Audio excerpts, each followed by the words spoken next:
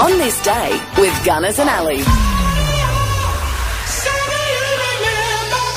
It's Wednesday, the 31st of January. Shall we find out what happened today? Let's do that. Australian actor and singer, as seen in The Flying Doctors back in the day, Robert Grubb is 74. American singer-songwriter Casey from Casey and the Sunshine Band, he's 73. Lead singer for British punk rock band The Sex Pistols, Johnny Rotten, he's 68. Aussie actor Anthony LaPaglia is 65 today. Just watched him in the series Boy Swallows Universe. Amazing. US actress Kelly Lynch is 65. She's hilarious. Do you remember 40-Year-Old Virgin and She's the Boss? No. Of Steve Carell's character? No.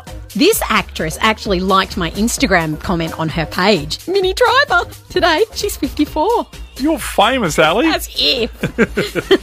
Australian actress Portia de Rossi, she's 51. Aussie comedian and TV presenter Will Anderson turns the big 50 today. Justin Timberlake, the guy who's just announced a world tour, the US singer, he's 42. And English muso and singer, lead vocalist with Mumford & Sons, Marcus Mumford, he's 37. It was Australia's oldest magazine, but due to a large drop in sales, the final issue was published in January 2008. We're talking about the Bulletin magazine. It was first published in Sydney on this day in 1880. In 1907, this... More smart, more safe, more tea.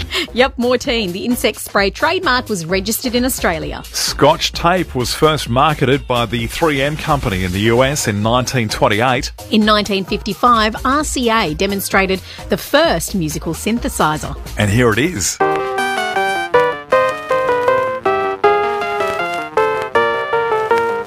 Edgy. Wow. Some sick beats there. Actually, all the old instruments are coming back in new music. Yeah, but not so much that. Yeah, maybe not. McDonald's opened their first store in Moscow in 1990. It became the largest McDonald's store in the world, seating 700 inside and 200 outside. Since the Ukrainian war, I think they've since closed it. Yeah, May 2022, they decided that they were going to exit Russia altogether. Fair enough too. No Big Mac skis for you. 1 year.